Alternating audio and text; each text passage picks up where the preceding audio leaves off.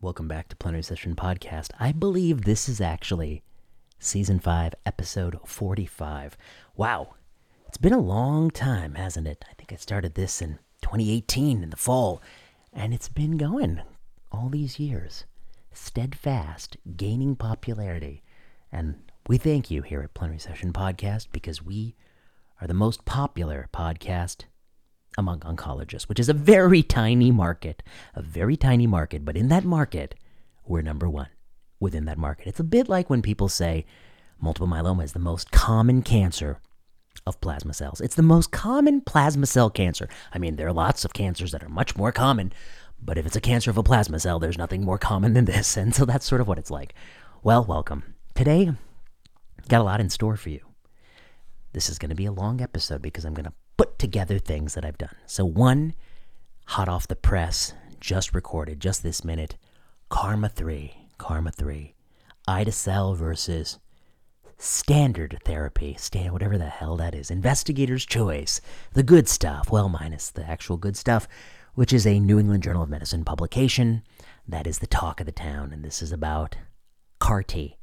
But unlike the original CAR T, this one doesn't cure anybody. It doesn't cure anybody. It's equally expensive, of course, but it doesn't actually cure anybody, so it is much lower value proposition. And of course, this study is going to come in and we're going to be able to assess it in depth, including some of the key phrases written by the the authors, obviously the authors would have written that.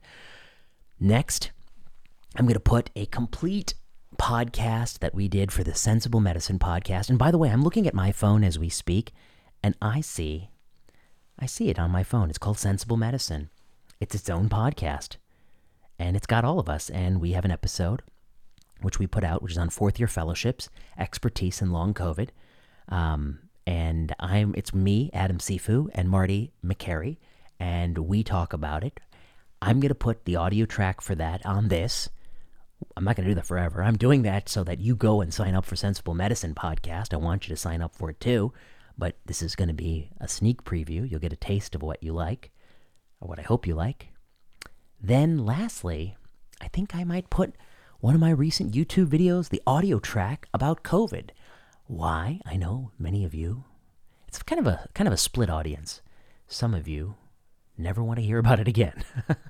I get it. And the moment that the hospital finally frees us from this horrific mask requirement, then I will maybe not talk about it as much, because that'll be sort of the last way in which it infringes. But I thought this was pretty interesting because it was a letter to the editor, I think, in the New England Journal of Medicine, and I go through and sort of deconstruct the arguments, and so I think it has some broader educational value, so I'm going to put it here. Now, what should you do if you like Plenary Session, if you like these three parts? One, you can let us know what you actually like about Plenary Session. You should tweet at us at Plenary Session Podcast. Plenary_session, I think, is the Twitter handle. Let us know what you like about the show and what you think we should be doing. I'm thinking about bringing back questions from a medical student or resident, that kind of segment. I'm thinking of bringing back, some things like that. Nobody ever liked when I did the tumor board review questions. That was a thing I tried. I actually kind of liked it, but nobody liked it. And let me know what you think about my randomized control trial extemporaneous talks. I've got some more. We can continue with that. But the thing you really got to do is you got to go to developdrugs.substack.com and sign up there. We've already had some things there that are not on the Plenary Session feed. Inma Hernandez and her colleague have published a new paper where they go through Medicare rules, which is now poised to negotiate drug products, and they actually tell you what drugs they think will be negotiated based on the cost of the drug as well as when patent terms expire, and that is covered in developdrugs.substack.com. We've got Logan Powell, who's explaining the paper we wrote about dostarlimab and this new Is It a Parachute study, which is a really clever study design, I think. I'm biased, of course, that allows you to know if something's a parachute, but if it's not, it'll automatically trigger randomization. We've got Timothy Olivier, who's written about sotorasib and Codebreak, takes that a little bit further than what we've talked about. So, I mean, if you really like this podcast, you're going to like developdrugs.substack.com. When the conferences come, you're going to get things you've never gotten anywhere. And if you think you're getting this content elsewhere, then I encourage you to Tell me where that is, because I want to listen to. I really want to listen. I'm really interested in sort of the very technical ins and outs of drug development. I haven't found a blog or Substack that really does that the way I want to do it. So I'm like, if you want something done right in this world, you got to do it your damn self, and that's why we're doing it. Sensible Medicine is going to be a general medical interest show. Vinay Prasad's Observations and Thoughts Substack, that's going to be sort of literally what I'm thinking in the heat of the moment, as quickly as I think it. I'm going to put it out there, and that's what I use it for. DevelopDrugs.substack.com is going to be the plenary session ethos. It's going to be this kind of stuff. So, with that prelude, we are going to talk about ide-cel, chimeric antigen receptor T-cell therapy, and the fact that bispecific antibodies are going to subvert it. I mean, I think that's going to be one of the themes, but also the quality of Karma 3, and also the meaning of karma, which I think people forget. Karma. Is that? No, that's not how we pronounce it in India, but that's okay. I'll allow it. So, on that positive note, Karma 3. Then, Sensible Medicine, roundtable discussion. Then, the YouTube videos deconstructing arguments made by the FDA commissioner and Peter Marks. I think that's the order. All right. Let us know what you think. Leave a message. Tweet at us. That's the easiest way. Welcome back to Plenary Session. That's your favorite oncology podcast. It's got to be your favorite because we're the most popular one globally. Today I'm talking about Karma 3. This is ide-cel or standard regimens in relapse and refractory multiple myeloma. This was the talk of the town just a couple weeks ago. People are still talking about it, to be honest. The study has got some problems with it. It's got a lot of problems, and I'm going to walk you through some of the biggest problems I see, but also some of the deeper philosophical problems. It is fitting that this is called karma, which is the sum of one's actions in this life, which determines your fate in a future life, because I think the myeloma field doesn't realize that they have bad karma. I mean, they're promoting products relentlessly with very little understanding of when and how to give these products to maximize patient outcomes, but a lot of understanding about how to give these products to maximize profit outcomes. That seems to be what they care about. Let's take a look at ide-cel or standard regimens in relapse refractory myeloma. First, we thank the patients and their families for making this trial possible, the clinical trial teams, and of course, Simon, whatever your name is, for assistance in preparing an earlier version. Of course, it's a medical writer. God forbid you write your own New England Journal of Medicine article. God forbid you write it. You've got to have somebody prepare it for you. I think this is terrible. If somebody is helping you write the paper, it shouldn't be on your CV. You shouldn't get promoted for it. This is something that needs to be fixed. And if you think it's acceptable, people always make the excuse, well, that's no different than the status. If you think it's acceptable, then why not let the students do it in high school or college or even grade school? They can get their medical writer. Well, it turns out that you won't like that so much because writing is the expression of thought.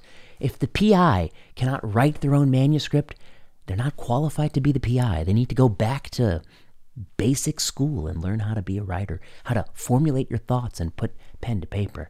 So I disagree with this. This is the takeaway figure. Look at that hazard ratio, 0.49. Such a good hazard ratio, people. What a good hazard ratio. Of course, a unitless, dimensionless, constructless value that has no meaning for patients or doctors is what people like to talk about. I don't like to look at hazard ratios.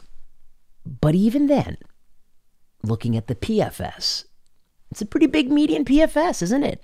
Maybe it's about 8-9 months. Median PFS on standard regimens, it's a roller coaster ride. I mean, that PFS curve is precipitously falling, whereas with ide-cel, it's 13 months. The key takeaway here is, look at the tail of the ide-cel curve. How many people are cured with ide-cel and cellular therapy in myeloma? And that's right, it's 0%, because there is no such thing as cure in myeloma. I know some people like to use that word, but they're using it incorrectly and they're creating a false promise. In fact, to some degree, it is a false advertisement because the more they use the word, the more they get the referrals from the wealthy patients who seek a cure. After all, who wouldn't want a cure if it exists? I would want a cure if it exists. But they use that word, they don't have evidence for that word, and it's really sort of predatory. I mean, it is a predatory practice to misuse the word cure. This is not curing anybody. Every single person who gets the cellular therapy is going to relapse. that means the price shouldn't be $400,000. It should be something much lower because it is not a durable treatment. It's different than the B-cell lymphomas, Tisogenic Lucil. It's different than pediatric ALL. This is not curative.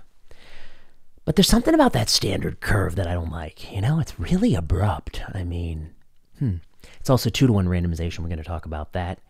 But this is the takeaway. When this study was launched, where was ide-cel already FDA approved? It was FDA approved for people with 4 prior lines of therapy. This enrolls people who are triple class exposed to 2 to 4 prior lines of therapy. It's a little bit before the FDA approval. Once we have it approved, what's the question that the doctor and patient wants to know? Once you have it approved and once you believe in it, that it actually has a role to play, which I think the majority of people in myeloma believed it had a role to play. We'll talk more at the end about that. But they believe it has a role to play. People think it generates responses. It's a useful product. It's already approved after 4. What you want in the next study is a trial that compares giving it earlier to giving it after 4. Both arms should get it. The question is, where's the right place to put it in sequence? For that, PFS doesn't make a lot of sense, does it? If you want to know the best place to sequence a therapy, you don't really care what progression-free survival is on that therapy because it might be better now. But if I give the standard regimen arm ide-cel later, what's the combo PFS standard plus ide-cel or ide-cel plus standard? Is it the same? And if it's the same, then isn't it a wash? Can't I just give it in easier order? And what about OS? Does giving it earlier actually improve OS? There's one thing that giving it earlier will do. It's improve the bank account of the sponsor because more people are going to get it. The sooner you give it, the more people are going to get it, the more money they're going to make. But that's not even philosophically the right question. We're already giving this 4 prior lines of therapy, and we want to know about moving it up. Actually, it was even a little bit dirtier than that, wasn't it? Because it was very hard to get. They were running this study unnecessarily large, as we'll point out, because it got 2-to-1 randomization. They're running lots of studies. They're studying this all over the place. There are even some people so crazy they want to give a CAR to smoldering. Meanwhile, people with relapse refractory 4-line myeloma, they're dying without access to CAR T because the wait lists were so long. So they were taking all their manufacturing capacity and trying to move it up front. Meanwhile, they were neglecting the patients who were dying while the trial was running. I think that's pretty bad. Now, of course, the world is different because we got teclistamab. And teclistamab has the advantage that you don't have to wait for somebody to make it.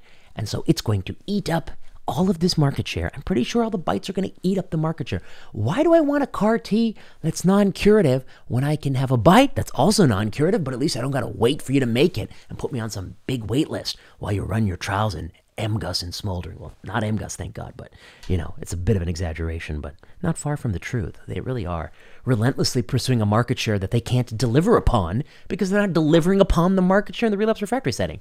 Okay, so prior to this study, 4 and over, you could get it. This study is testing 2 to 4 versus standard care. Standard care, the best care you'd give somebody outside of the trial, right? Right? Not right, actually. Once again, we have a physician's choice, standard of care. That's not really a unfettered choice. Every once in a while I get invited to a restaurant and somebody says, I'm going to take you to this restaurant. And they take you to a side room and they don't actually let you order from the menu. You order from a tiny menu where they've removed all the things you actually want to eat. And that's like this. The control arm had to be one of the following: Darapom-D, Darabortezumab dex, Ixalendex. Oh, Ixalendex. That great regimen of Ixalendex. We'll come to that. KD, Elopom-D. But what about KPD? You're not allowed to give KPD? Why? KRD? Oh, well, KPD wasn't FDA approved at the time of the study, but KRD was. It was approved in 2015. Why am I not allowed to give KRD? Interesting. What about these regimens? Ixalendex has a failed overall survival in a randomized control trial in the relapse refractory setting, which I believe is Tourmaline MM1. Lovely name. Ixa, it turns out, is one of the shittiest drugs in myeloma. Even when they ran a maintenance study against nothing, which was an unethical control arm, they still couldn't even get an OS benefit. And they couldn't even get an OS benefit in the relapse refractory setting. It is really a shitty proteasome inhibitor. It's oral, it's convenient, but it's shitty. It doesn't improve your survival. So why the hell would I even want it? It should be revoked. It's a useless product. Nobody likes it. no KPD, no KRD. There's no excuse that anyone can think of why they didn't allow KRD in this study. And also, they should have allowed whatever the doctor wanted to give, for Christ's sakes. What about Cytoxan? What about Dara-KD, Isa-KD, CD38-KD? You're not allowed to give a CD38-KD? It's also a bizarre prohibition. And what did people actually get? Well, they got Darapom-Dex, 32%. They got Dara-Velcade-Dex, 5%. They got Ixalan-Dex, 16%. Poor people. They got KD, 23%. They got Elopom-Dex, 23%. Okay. Did the control arm regimen have something to do with your PFS? Oh, but before that, they have a very unusual criteria in the supplementary appendix. Patients who received Dara in combination with Pom or Dex as part of their last regimen, they got to get DVD, IRD, KD, or KPD. Wait a second, that means the only thing that they can't get is DPD, but they just got DPD. So you mean to tell me you have to tell your investigators if their last regimen was DPD, don't give them DPD. Give them one of the other four. And if you got Dara-Velcade-Dex as your last regimen, you could get DPD, IRD, KD, or EPD, but not DVD. You mean to tell me you have to tell these people not to give the exact same regimen they got before? You got to spell that out? What did you think they were going to do? I mean, it shouldn't have to be stated that you'd have to be a very, very delinquent and also unethical doctor to literally give somebody the regimen they have immediately progressed on. And the same is true for the Ixalan-Dex. You can give the other ones, but don't give them Ixalan-Dex. They have to be saying it because they think people would be doing it otherwise. It does speak to the fact that, when you're running a trial, maybe they worry that they'll want to please them so badly they will get to that level. I wouldn't think you'd have to spell it out. And to be honest, this could all be better as well, because the control arm could just be, you can give him anything you wish, any regimen you would give otherwise. Just do that.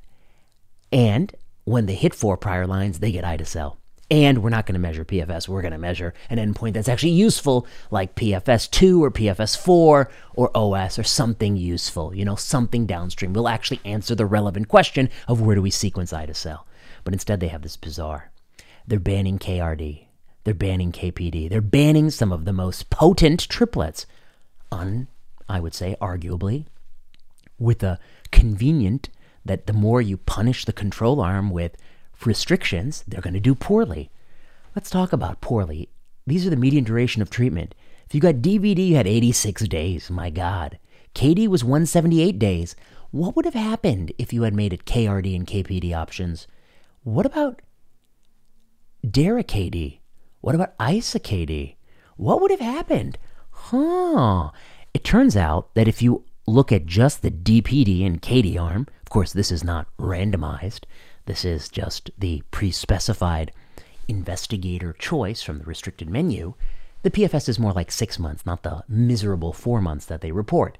And if you were allowed to actually give a proper control arm, I suspect it would be better than that. What had they gotten before? They'd gotten all of these drugs before. Oh, wow. So giving something that operates via a different mechanism of action is better than giving all of the same drugs you've already gotten before for PFS and not even OS. I mean, okay, that's what you're going to prove to me? Wow. They've gotten all these things. 88% got an immunomodulatory agent, 73% got LAN, and 50% got POM. Interestingly, only about 40% got that K. Imagine there were more combos you could give with carfilzomib. Dara was 95%, and as expected, isatuximab, very little market share for y'all. Double class refractory, triple class refractory, pentarefractory. I don't want to scoop a paper I'm working on, so I'm not going to talk too much about how they define these refractory statuses. This is interesting. 254 people were assigned to the ide-cel group, 2-to-1 randomization. 249 underwent leukapheresis, but only 225 received ide-cel. That's about 88%. Turns out that not everyone gets this therapy because it's not off the shelf, and a lot of people die or progress before they can get the therapy, and that's pretty terrible.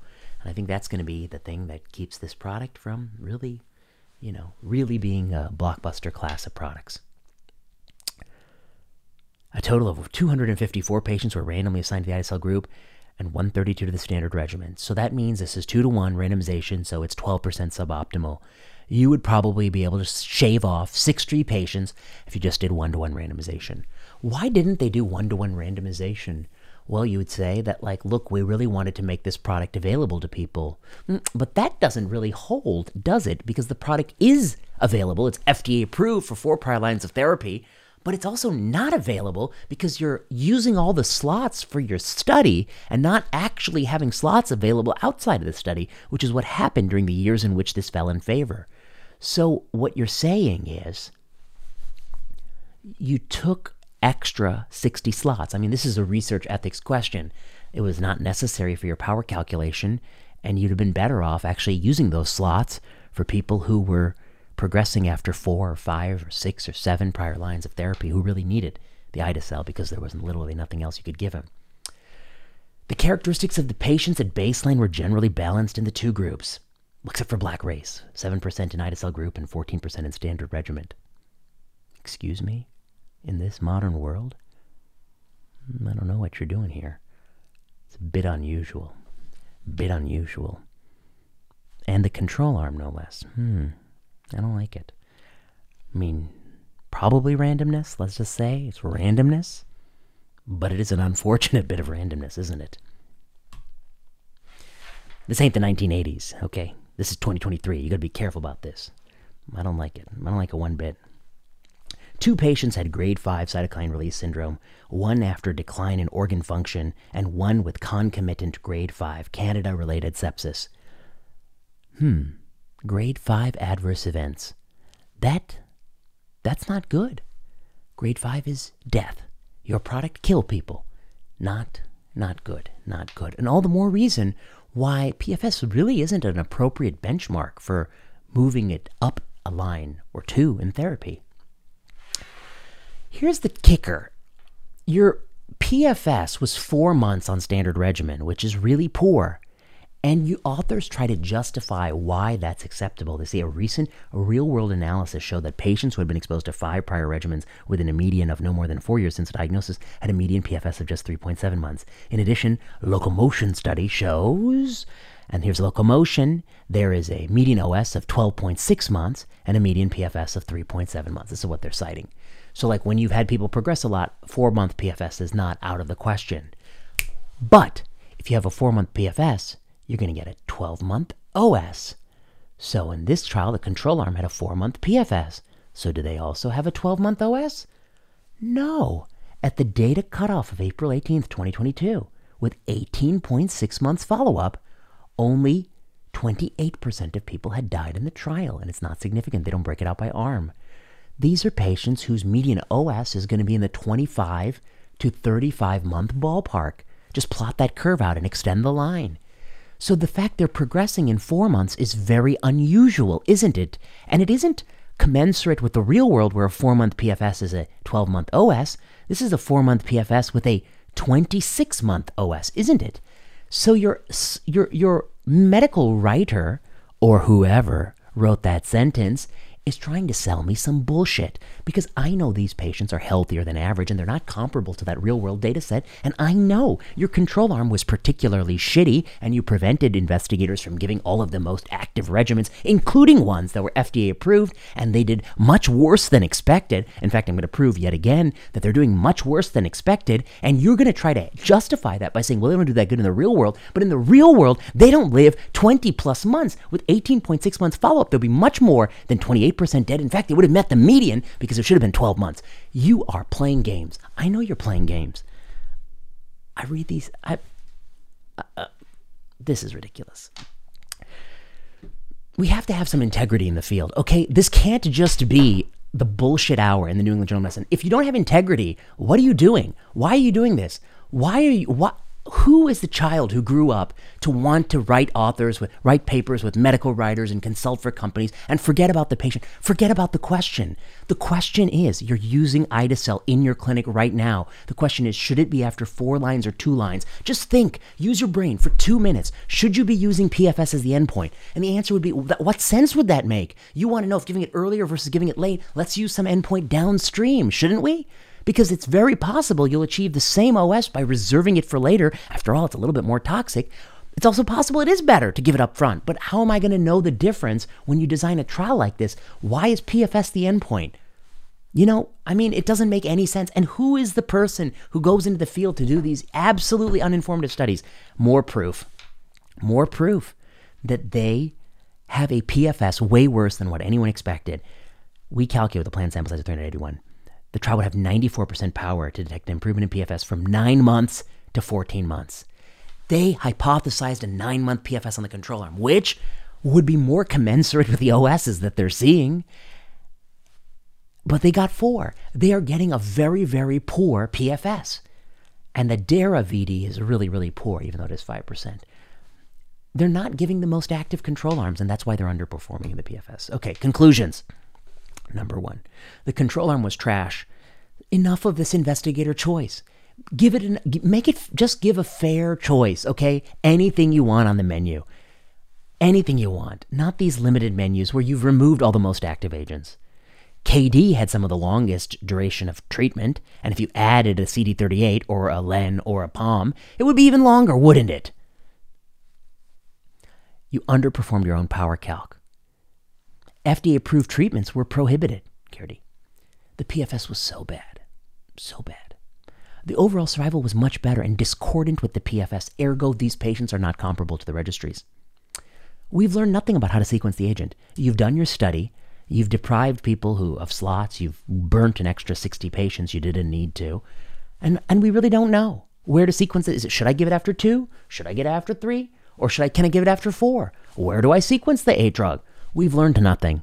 It's really an uninformative study. I knew it had a PFS of something. I knew it had a PFS of 9 months. Now it's 13 months. But I don't know if it's best here or best later. And everyone who's doing this study believes it has a role somewhere in the journey. The company, the investigators, they failed the patients. And the medical writer was involved in the cover-up. Okay, now one last thought. In the regulatory system, I imagine the way I would bring this product to market wouldn't be any of this foolishness. Number 1, approving it based on an uncontrolled response rate and a DOR. That's also pretty stupid. So I would say the first study should be the company has to show an OS benefit. And it has to be CAR-T versus a real investigator's choice. And I think you'd probably go in a pentarefractory setting and you randomize people to ide-cel versus investigator choice. In those days, you might have also been, well, let's put that aside. It would have been many of these regimens. It might have been cyclophosphamide too, which by the way has been prohibited here for no good reason. I think they probably would have won. I honestly think they probably would have won in the pentarefractory setting, and even an OS benefit, maybe. They would have eked it out. I think it would have been more sobering, pretty small, and they would have wanted to price the product a little bit lower. And then the subsequent study that they're running, I think they should be doing in the second line.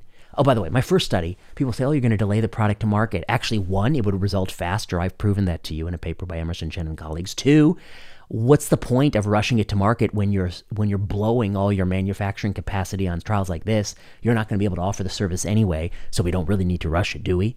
But that said, it would have been faster. I would have done that study first. Then I would have done a study after 3 prior lines versus after 5 prior lines, and the primary endpoint will be OS. And it would also result pretty briskly, actually, because 3 prior lines, if they're really refractory to 3 classes, they don't do well per your real-world registry. Then 4, I would remove all of the inclusion criteria and filters. This is a paper that we wrote in Nature Reviews Oncology about big, pragmatic, randomized trial with the ability to look for real-world benefits. I would remove all those things, and I really think that it probably wouldn't be moving up a line. It probably would be in that last ditch. It has toxicity, it has delay, so when you really pay those penalties up front versus getting it on the back end, I doubt you'll be able to eke out a benefit. And then while those studies were running, teclistamab and talquetamab are going to blow you out of the water. So that's how I would envision the regulatory process to work. I think it's been detailed in 4 chapters of the Solutions book of The Malignant. I think that the way it's actually working is this study is actually really uninformative. I'm not sure anybody is going to be able to say that because of this study, I know to give it blank, because you don't know. You don't know if people live longer, live better by giving it second line, third line, fourth line, or fifth line, as it was already FDA indicated. I don't know what we're doing. I really don't know what we're doing in this field. I mean, do you not see there's only one entity that is benefiting from the current trials situation, and that is the company. It's not the patients. It's not even the doctors. I mean, maybe some are benefiting with consulting payments and like the cheap thrill of seeing your name in print, but the payments are just a tiny pittance of the actual revenues the companies are making. In fact, somebody calculated it for me, but they got a little bit scared. They don't want to publish the paper. But the revenues are just like, 1/10 of the revenue that the payments the doctors are getting, just 1/10 of the revenue. So they're bought off cheap. All right. Terrible. I don't know. Karma 3, myeloma, bad karma. I mean, the real lesson is bad karma, because it's bad karma to be in a field that is so exploitative of patients, so exploitative that they don't even ask the relevant question. We're already had it approved. We're trying to move it up. Is it better up front versus giving it on the back end? It has a better PFS than a restricted control arm that's omitted the best options. Bravo. The PFS underperformed even your own miserable power calculation, and your little spin cycle of comparing it to the real world data is not fooling anybody who's actually intelligent. So it might be fooling a lot of people. Okay, on that positive note, we'll be back. Plenary session podcast. More to come. I think, Develop Drugs. There's a new Substack. It's called developdrugs.substack.com. If you're out there and you work in pharma, if you are out there and you work in academia, if you're out there and you're an aspiring drug development person, you want to subscribe to developdrugs.substack.com. This is going to be the go-to place for drug development tips and pearls. If you like this video, if you like this explanation, if you like a clear, direct, concise, and yet also technically accurate and supported by empirical data approach to drug development, you're going to like that Substack. So go there, subscribe, put your name on that. And if you haven't already, leave a review on the Plenary Session Podcast iTunes store. Read the book Malignant, so that's what I'm telling you is a little bit repetitive and not always out of the new. And we'll be back. There's something else. I want to talk about that neoadjuvant Pembro versus adjuvant Pembro melanoma study, phase 2. We'll be back. So until next time. Welcome back to Sensible Medicine. The day is March 5th, 2023. I'm joined by Drs. Adam Cifu and Professor Marty Makary. Professors, it's good to see you. Great to see you, Vinay. So here we are, back at last. We're having the rotating lineup. We're going to be going through people in the next few weeks. I missed last week. I ate some bad. We struggled without you last week. I heard the nod in the beginning. Yeah, I appreciated that. Today, we've got a big lineup for the listeners. The first thing we're going to talk about is extra fellowships. You know me, I love a few more years of training for low pay. The next, we're going to talk about expertise and what expertise really means, especially when there's no data. So we're going to talk about that. And then maybe we'll talk a little bit about some COVID-19 policy if there's time. I know that's the last thing on anyone's mind these days. So let me kick it off with this introduction, and then I'll throw it to you, Adam. This is an issue that you'd be surprised. It doesn't earn me too many friends.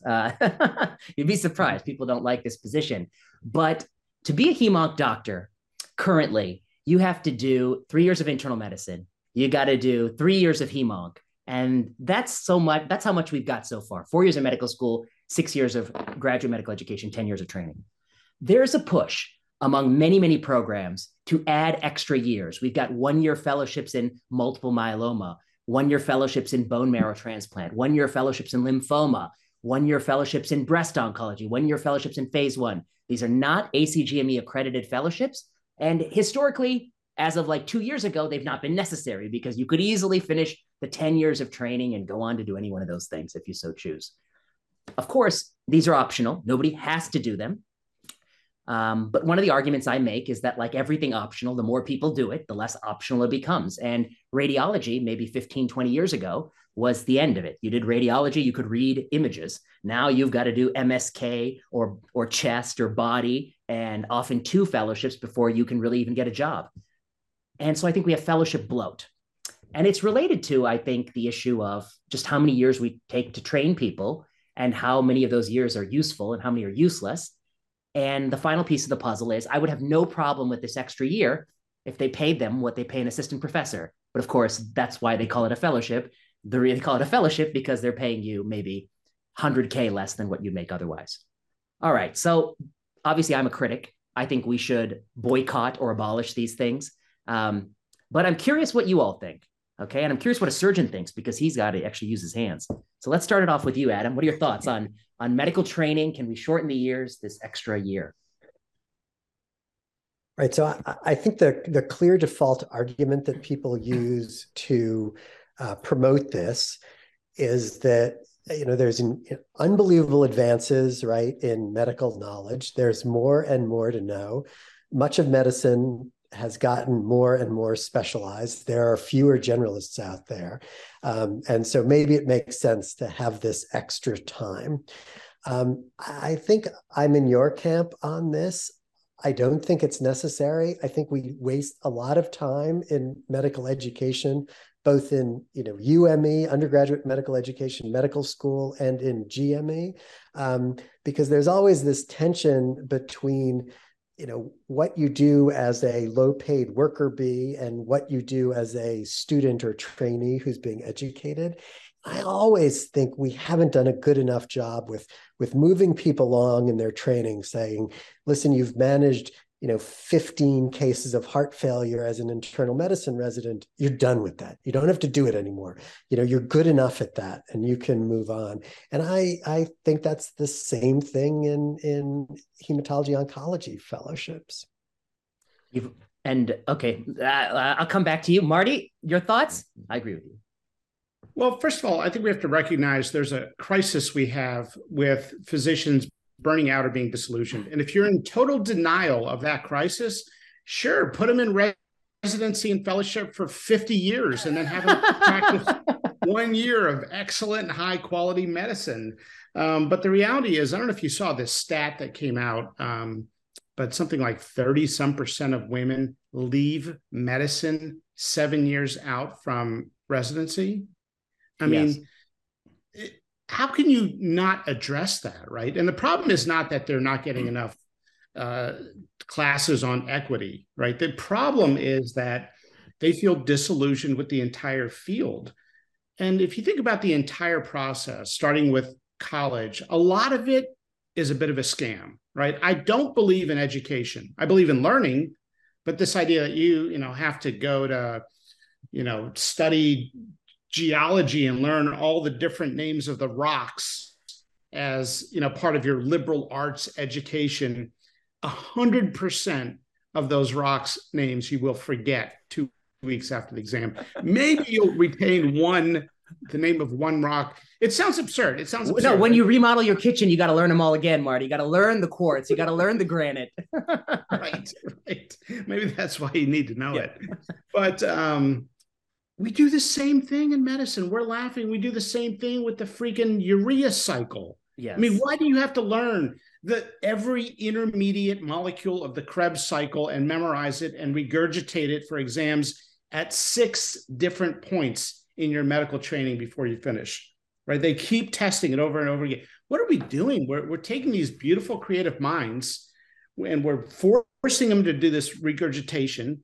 And then they come out sometimes not learning how to take care of sick patients effectively. We scratch our heads why, and we say, throw more years at them in the slammer.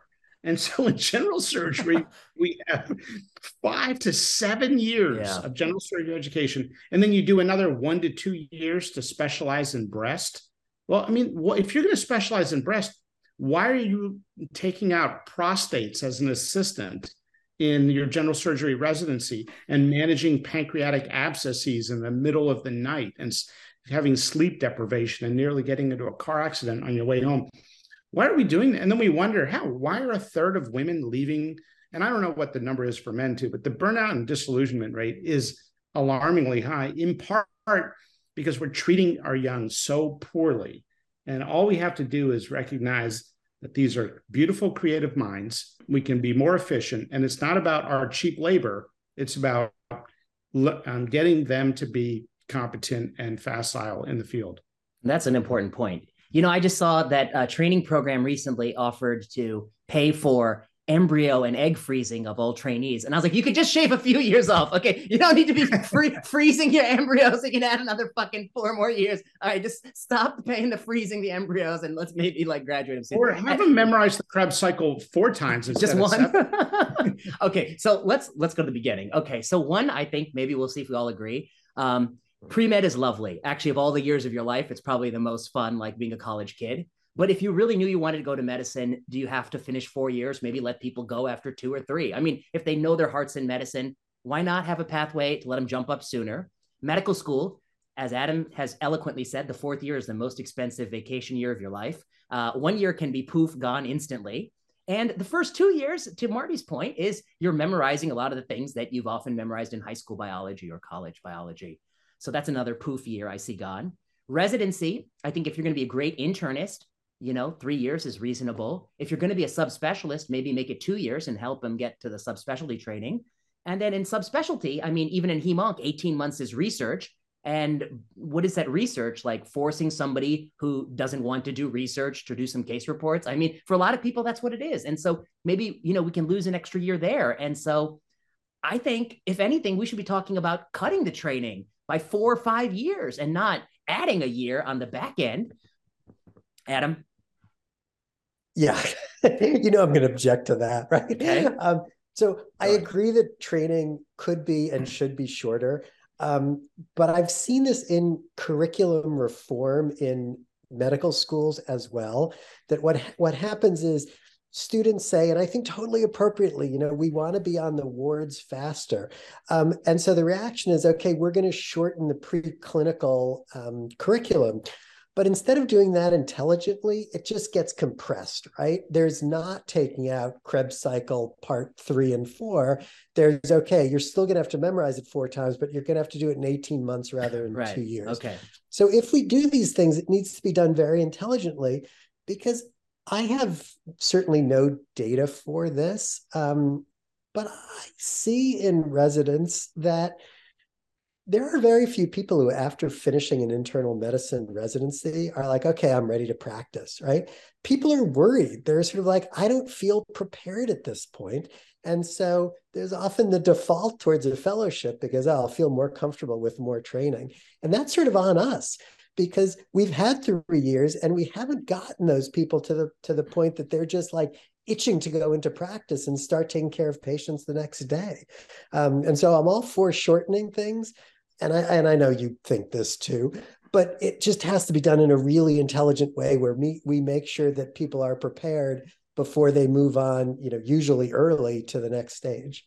Yeah, Can I ask a question? Yeah. So Adam, what do they feel uncomfortable with? And the reason I'm asking is, we all believe you have to be a master at what you do. I think we're asking, where's the waste that we can cut? Do they feel that they didn't get enough time on their dermatology rotation, or they need more time in nephrology, or they need more ICU time, or they need more time in clinic where they're dealing with unknowns? Right. Well, I think the issue is sort of going back to what Vinay said, is that we're not thinking about what that individual needs to do or wants to do, right? And so the person who wants to do general internal medicine, right, should be spending a lot of extra time, in clinic, figuring out how to work the system, figuring out how to work through unknowns, rather than spending all this time on the inpatient service. And so they're worried about going out to practice on their own because, they haven't done that enough.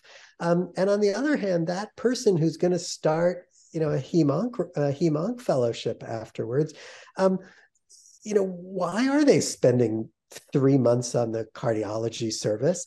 And they could be doing, a little bit more sort of general hem-onc while they're internal medicine residents. So they've got a leg up when they start their fellowship.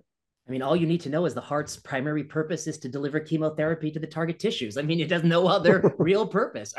But I think one of the good points is that, if you know where you're going, there should be paths to cultivate your experience along the way.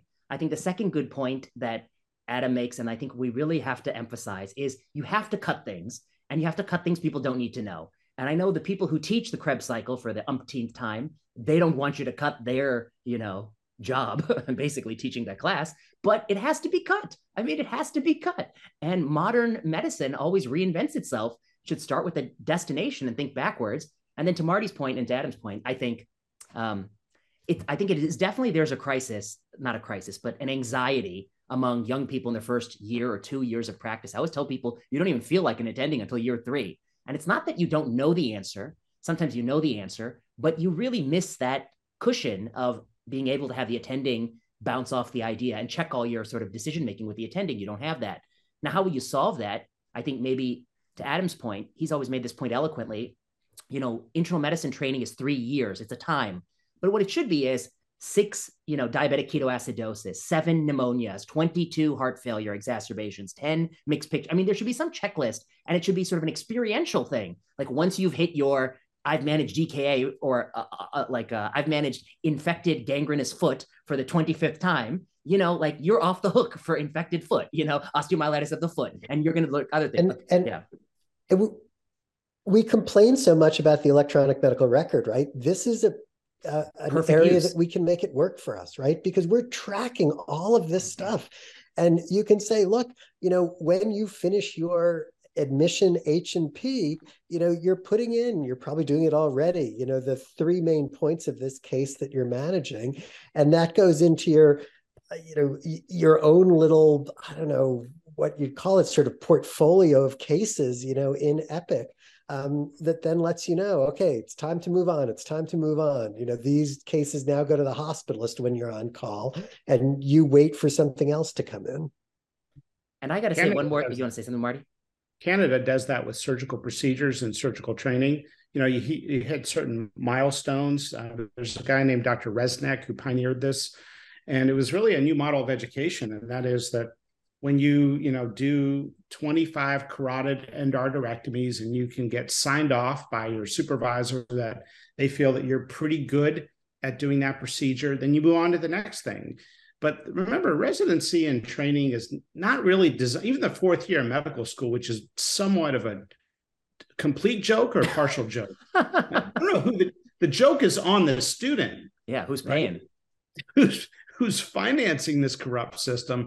And then the hospitals get this GME allotment, which is basically a bonus payment from the government because you do teaching, right? That comes from the old days when they argued, well, the students and residents don't know what they're doing, so they're incredibly inefficient, and they're ordering all kinds of unnecessary tests.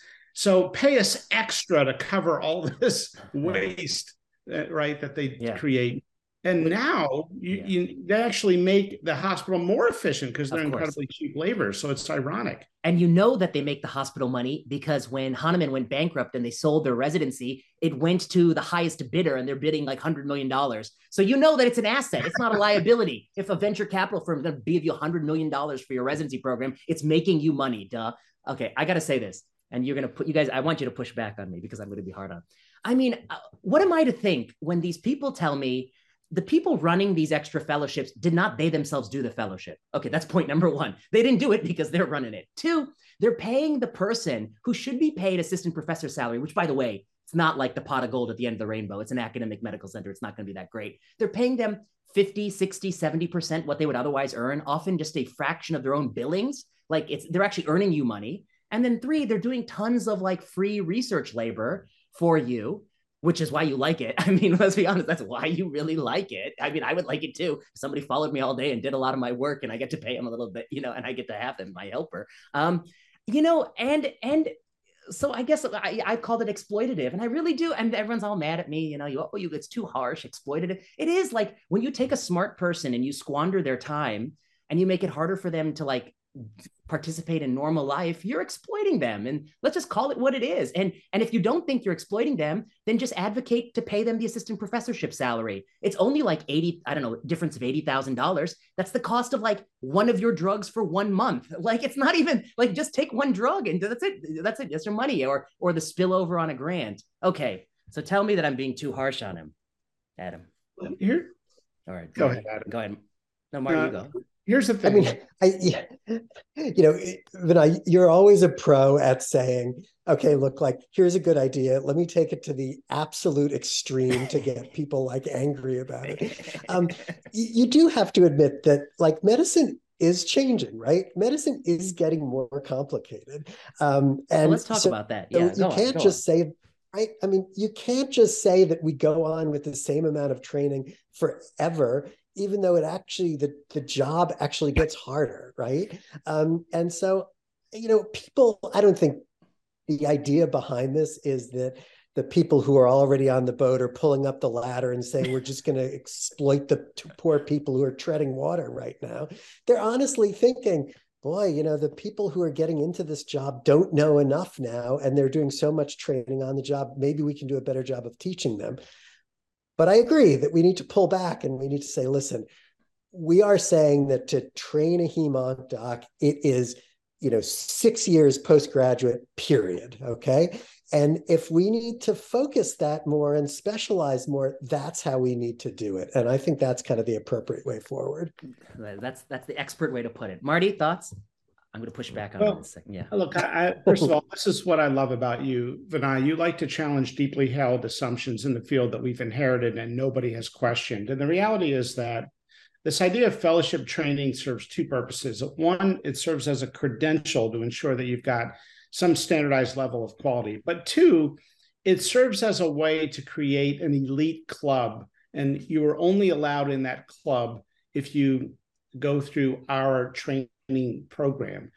So, for example, when bariatric surgery started, you had really qualified people doing high volume bariatric surgery, but they didn't do a fellowship.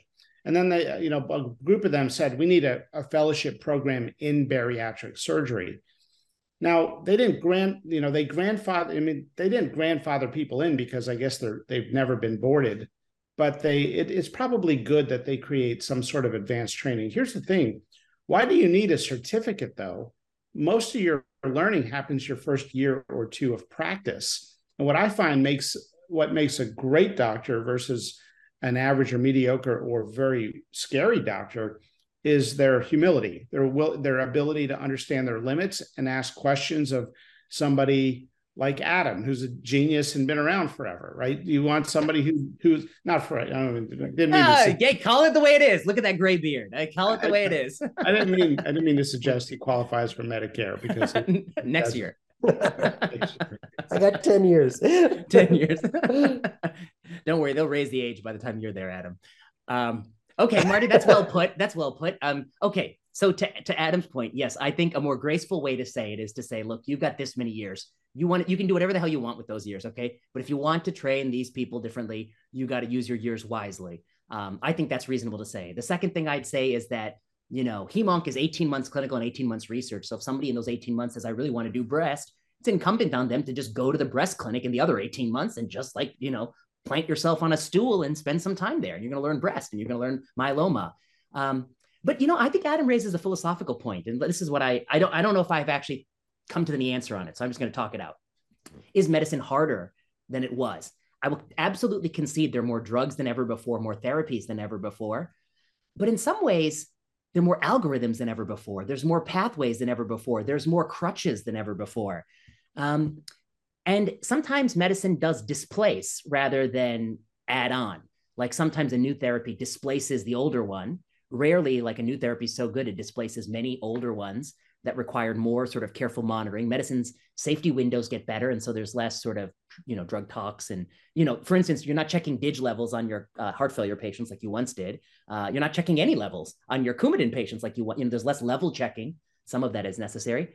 So I guess, I don't know. I think maybe you're right. But maybe it's an interesting question if like the job of being a doctor is more cognitively I certainly think the volumes have gone up, the turnover has gone up, the business side is more efficient. But I wonder, I don't know, what do you think, Adam? You've been doing it for so well, as he said, 40, 50 years as an attending. What do you think? Is it more taxing? Yeah, that's a great question. And it's something sort of like you, I'm not sure I've thought about how do you measure something like that? I think the fact is that because of everything else that's changed, right? Like every person who works in America, right? We have gotten more productive and more efficient over the time that I've been in my career. part of that, again, I'm like, I sound like I work for Epic, is because of the electronic medical record, which really enables me to have so much information at hand. I can do a better job taking care of patients with that. I use my consultants better because of that. And so there is probably a balance of, we know more, we can treat more, we can diagnose more. But on the other hand, it really is easier to do a lot of the diagnosis, a lot of the treatment than it used to be. It's interesting. I'm not sure. Yeah. Marty, how about in your field, in the cutting business? Well, I will tell you that what we're talking about today is not a theoretical at all in surgical training. Cardiac surgery, for example, has just been completely fed up with the idea that you do 5 years of general surgery training where you're, taking out some, melanoma of the thigh, and then in order to understand how to be a good cardiac surgeon. And the argument has been, oh, we teach you basic principles of surgery. No, they've been slave labor. Look at their rotation assignments, right? They're given the less favorable rotation assignments sometimes because they're seen as the people who are not super interested in going off. Right. So cardiac surgery decided, screw you guys in general surgery. You can do 1 year of general surgery and then match into cardiac surgery. We're going to take people after 1 year. They can do a transitional year or whatever. And then you don't have to do 5 years and then match into cardiac surgery. Vascular surgery is considering going down. Now, interestingly, very few people signed up for the program in vascular. I forget what it was, like 4.2 initially, and then I think they tried to go lower instead of a 5.2 or 5.1. So this is a movement, is what you're saying. Movement. Yeah, this is a movement. All right, we'll go to the second topic. But I just want 2 closing points. One, people were saying that, I was wrong. And one proof that I was wrong is if you survey some of the people who did this extra year, they really like it. I was like, well, okay. People tend to like what they committed. Okay. That doesn't really prove. As a scientist, I was like, what do you think that's data? Okay, fine. Okay. The second thing they said is, and look at you took an extra year to do an MPH. And I was really deeply offended because I didn't take an extra year. I did it while I was, I had to be there anyway. And if I'd taken an extra year, I wouldn't have done it. And so I was offended that anyone would dare think I took an extra year to do it. Okay, next topic. All right, so there are many medical decisions that I think there's strong evidence and it's pretty clear, and 99 out of 100 doctors would do something. There's some medical decisions that just don't have that much evidence. There's no randomized evidence. There's barely any phase 2 studies. And recently, I was in a situation where I was consulting on some patient and working with the fellow. And basically, the options were mild, medium, or hot. And that was the levels of treatment. We could go with the hot stuff, but it has a lot of side effects. We could go with the medium stuff. We go with the mild stuff. And, I had seen the person. I looked through the person's chart. I met him. I laid hands on the person. I know this person. And at the end of the day, I have to be honest, how do you decide mild, medium, or hot? It is 100% gut. There is no data. No one has any data here. There's not even experience because the entity is relatively infrequent, so that in your year, maybe you'll see it 4 or 5 times. You can't even say that it's just anecdote. It's an unreliable sort of personal experience. And so I laid my hands on this person. I looked at them, I looked at the chart. I'd seen him with my own 2 eyes. And I felt like, let's go with the medium, and then the fellow said, let's go with the medium. And of course, the nature of the modern world, they ran it by the expert at some, top tier center, the expert who didn't see the person, who only sort of heard about the person in an email. And the expert was like, oh, you definitely want to go with the hot sauce. You want to go with the hot stuff. Of course, that's what the expert thinks. And in my mind, and so I'll leave out the politics of how these decisions get made. But in my mind, what irritates me about this whole thing is, why don't we just have the humility to agree that nobody has any data to support medium versus hot? It's like going to a new restaurant, and sometimes what they call medium, I'll call hot, or I'll, first of all, we don't even know what the scale is, right? Okay. And, the person probably who's best to make the decision is the person who's there. What are we talking about? Ivory tower doctor who runs trials and has a lab that pipettes, who doesn't see the patient? They shouldn't be making the decision. It's got to be the person who's got skin in the game. I'm going to have to take care of the complications. Okay. And then it made me think even broader. The broader thesis is, I mean, I'll say politely, or I'll say it impolitely. This expert stuff is all bullshit. I mean, experts, like, yeah, very rarely do they know something I don't know. Most of the time, they're just more comfortable bullshitting. I mean, they have no data. They're just making things up. Okay, that's my harsher thesis. Adam, then we go to Marty. Yeah, this is about expertise. Yeah, I think there are two issues here. One of them is something that I deal with all the time as a generalist. And I would say about half of my conversations precepting residence clinics are about this, is, when you refer to a specialist, right? And for me, is there more known that I don't know that person can add to it, right?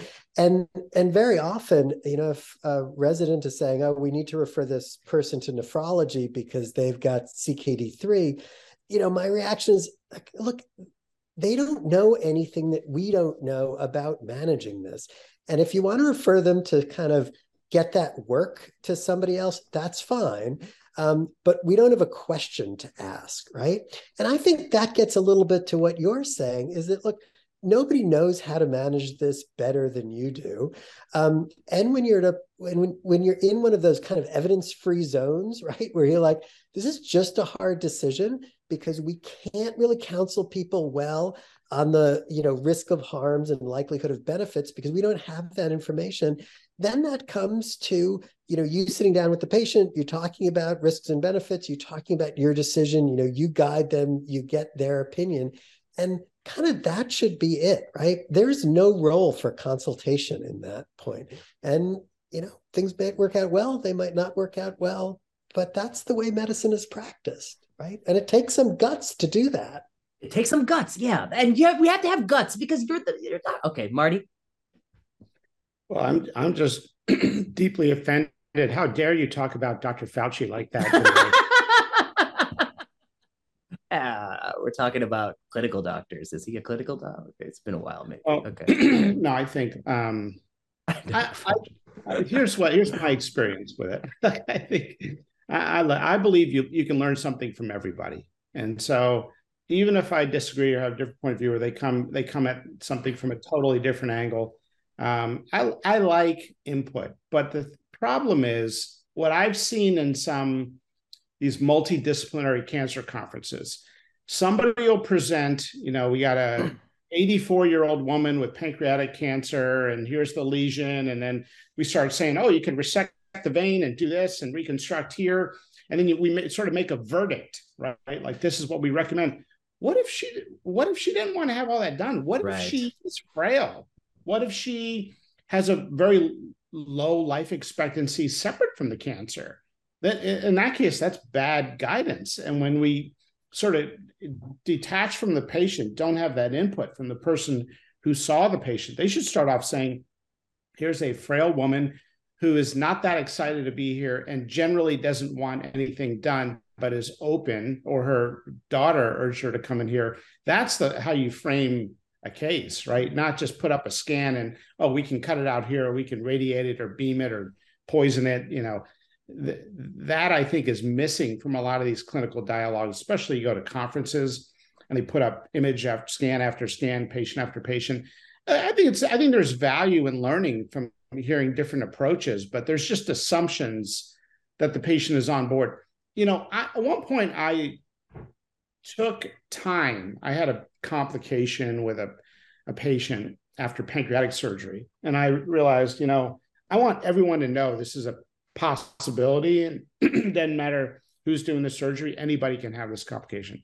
So I went through a lot of detail explaining this is a possibility and that's a possibility. And remember, because this is pancreatic cancer at this stage, there is a 4 out of 5 chance that this thing will come back in a few years.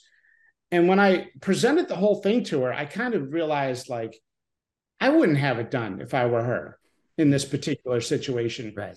And I remember she said, you know what, really, like, there's only an 18% chance I would make it to 5 years. I said, yeah. And you go through this big procedure, and, she was frail. And she said, I'm okay, thanks, no thank you. And I realized, hey, if I go through this formal and informed consent process properly, I'm going to have like 10% less patients to operate on in my practice. And you realize we're disincentivized to do it, but it's important that we do. So well put. And I think when I was saying like I laid my hands on this person, part of that also means what you're saying, which is like I talked to this person and like I like get a sense of like, you know, how hard does he want to push and how old is he and how frail is he and does he want to try the hot sauce without knowing that the hot sauce is really better than the medium sauce. So I also, that's part of why I was a little bit when you talk about hot sauce media, you're talking about different levels strengths of toxicity of yes. different chemotherapy. Correct. Yeah. Okay. Is this part of the jargon of what you guys talk about? No, I'm just using it for the purpose of this dialogue. Yeah. No, it's just like different strengths of chemotherapy, more toxic versus less toxic, but potentially better, but unproven that it's better. And then like, of course, in retro, and then afterwards, somebody was like, oh, here's the paper that supports the hot sauce, the stronger stuff. And it's like a retrospective study comparing people who received the stronger stuff versus people who didn't, showing that they did better. And I was like, yeah, but you do see the potential bias is that like a good doctor wouldn't be giving this to a frailer person. So it's kind of confounded. You do know that. And so I'm like, at some point, I'm like, even the data is like useless. I'm like, this is a useless data. What are you showing me? You should know this is useless. Okay, Adam, you want to say something? Then I just came up with the hot sauce metaphor, and he's actually going to trademark it before he releases this video, so he can charge when other people use it. Thought it would make it more accessible. Yeah, there's 3 different chemotherapy multi-drug combos with different levels of cytopenias and other toxicity. That's all. I mean, that's often the case. I like the think. hot sauce. Yeah, it's a hot sauce. Yeah. And this is a guy who's saying he doesn't like hot sauce. That's what I'm telling you. He's telling me he's had a bad experience with hot sauce. His medical chart tells me that. And he's saying, like, I'm okay with medium. It's still pretty good, you know? And you don't really know the hottest better flavor. It's amazing. Adam, are you going to say something? Yeah, this is actually, I mean, I hate to link anything to COVID, but I have to say, like, COVID has taught me a lot about this when I think about evidence-based medicine. And what it's really clarified for me is that, you know, when we have data, right, it is so easy to counsel patients, right? Because you can really lay out, look, this is what's best, this is what's not best, this is why, right? The problem is when we don't have data, and it's this, you know, our counseling gets so difficult for people. It's difficult in the room, and it's also sort of like in the atmosphere, right? This is where we argue about things when we don't have data, because we just don't know. And in a way, it's easier when you're with a patient than when you're on Twitter, because when you're with a patient, you can say, look, this is our shared knowledge. You know, what are your values? What do you want to do? On Twitter, it's just a whole bunch of people who really don't know anything, right? Because we just don't have the information. Arguing with people very much because of their anxieties and their values and stuff, which are fine, but you can't come to a consensus like that. Twitter is just the place where people who don't read books argue with people who write them. That's what I always like to say. Marty, thoughts on this? Well, it's amazing how many people come in and there's no discussion about the options, right? It's like, yeah. And their expectations are set, right? So it could be some doctor is sending the patient to me saying, this surgeon can take this out. So they come to me so hopeful, you know. Now, forget about the prognosis being extremely poor. It's just, hey, this guy can take it out. And so it's easy for me to say, hey, yeah, we can take this out. We high five, we schedule the case, we do it. Never at any point is there a discussion of an extremely high recurrence rate or the mean, you know, what's the cure rate? That's what people want to know. When you say, oh, you know, there's a survival benefit, or there's a, you know, on average, 38% of patients will have an improved survival. They want to know what the cure rate is, right? If you're the patient, you want to know what the cure rate is. At least that's what they're asking. It's not like the other. No, it's saying like, you're talking about a Whipple, I feel like. And it's like, if I'm going to go through a Whipple, I want to know the curative fraction. And, you know, they pushed on the Whipple a lot. Now they give neoadjuvant chemo RT and then try to take you to Whipple. I'm like, this is all unproven. Like, where's your randomized data that you're improving curative fractions rather than just doing more surgery on somebody who's already incurable? They don't want to do those kinds of studies, though. What were you going to say, Adam? I want to bring it back to the COVID. I was going to make a snide comment that, of course, go on. I was just going to make a snide comment that Marty bought his ticket when he decided to be a menial laborer, that we just refer people to him to say, hey, take this out, do the job. Every now and then I'll get the question, oh, this person needs this surgery. How do I set the patient up for surgery? Do I just schedule the operating room date? No, we actually see people. It's not a factory assembly line. We'll see them and evaluate them and do an informed consent. I'll take 2 Whipples, please, Marty. Okay, so to Adam's point about the lack of data, I guess I do absolutely agree with you. When there's data, it's clear. When you can make a decision, calculator and make that figure with all the people and show the pros and cons of the different strategies. I mean, that's really nice shared decision making. When it's a data-free zone, a lot of it is how you put things. A lot of it is, how your read of the person. But I do think it's like the individual is the best way to do that. With COVID, one of the things that irritates me about it is, somebody was like, I'll put the issue. The issue was like 2-year-old to 4-year-old cloth masking. Okay. And obviously I've been a vocal critic of that. Then every once in a while, someone's like, oh, what do you know? You're not a pediatric ID doctor. I was like, well, they don't know shit about this issue too. What are you talking about? They never ran any studies. The WHO says against it. And if I really need to go to school for all those years to have an opinion on masking a toddler, that doesn't speak so well of my cognitive abilities that like I would, you have to go 20 years of school to know it doesn't work. You just need eyes and ears. And similarly, the New York Times, they always do their survey of experts. These are the same people who said they wouldn't open an envelope for 4 days in the beginning of the pandemic. I don't want to know what they think. I want to know what the guy in the plumber thinks. I mean, I'd rather do a survey of just random people than these kinds of things. And I guess it has to do with expertise. I mean, what does it mean to be an expert if there is nothing that you're hanging your hat on other than N of 8? I mean, I don't know. Are you referring, is the 8 example come from the 8 mice that the FDA yeah, for the antibodies, yeah. For the bivalent vaccine. Pfizer bivalent, yeah. Is you can learn a lot from a mouse. So I just want to push back on that a little bit. You can learn a lot about COVID vaccine effectiveness from a mouse, from 8 mice. Do they get myocarditis? I don't think they live to tell the tale if they do. I think the longest surviving rat is like 4 years. That's just a little fact there. It's interesting. So, all right, last topic. What was the last topic? Marty's got to go. You got to go, Marty? Yeah, I got to go, but this is getting juicy here, and you're going to talk about COVID, so I'm going to stay on for 5 more minutes. Okay, you're going to cut it close. But where do we dive in on COVID? I mean, I think the most recent thing that got me was, okay, let's talk about it. We got to put it out there. I mean, this long COVID research, I mean, I don't know what to say. There recently was Eric Topol. He's back. Of course, he's back. The crown prince of accurate analysis and critical thinking. There's a JAMA Health Forum paper. The JAMA Health Forum paper has like a huge electronic data set. And what they do is they define you as somebody who had a post-COVID condition, PCC. If you had one of a laundry list of ICD-10 codes placed in the chart, 5 to 10 weeks after the EHR documented a PCR COVID-19. All right, let me put it another way. So they're taking this big data set. Everyone is getting COVID. Some people are coming to the hospital or their doctor to be tested for COVID. That's not everybody. Most people who get COVID don't go to the doctor. I didn't go to the doctor. You get tested at home. That doesn't count. If you come to the doctor, get tested for COVID, you get put in the COVID data set. You get on the COVID arm. And then if 5 to 10, 12 weeks later in those window, you had one of these many diagnostic codes added to your chart, you get called a post-COVID condition, PCC. And they compare these PCC people to healthy people who are not healthy, covariate matched people who didn't get COVID. Okay, they're covariate matched. And then they follow them for a year and they ask how many of them died, how many of them had MI, how many of them had heart failure, how many got COPD.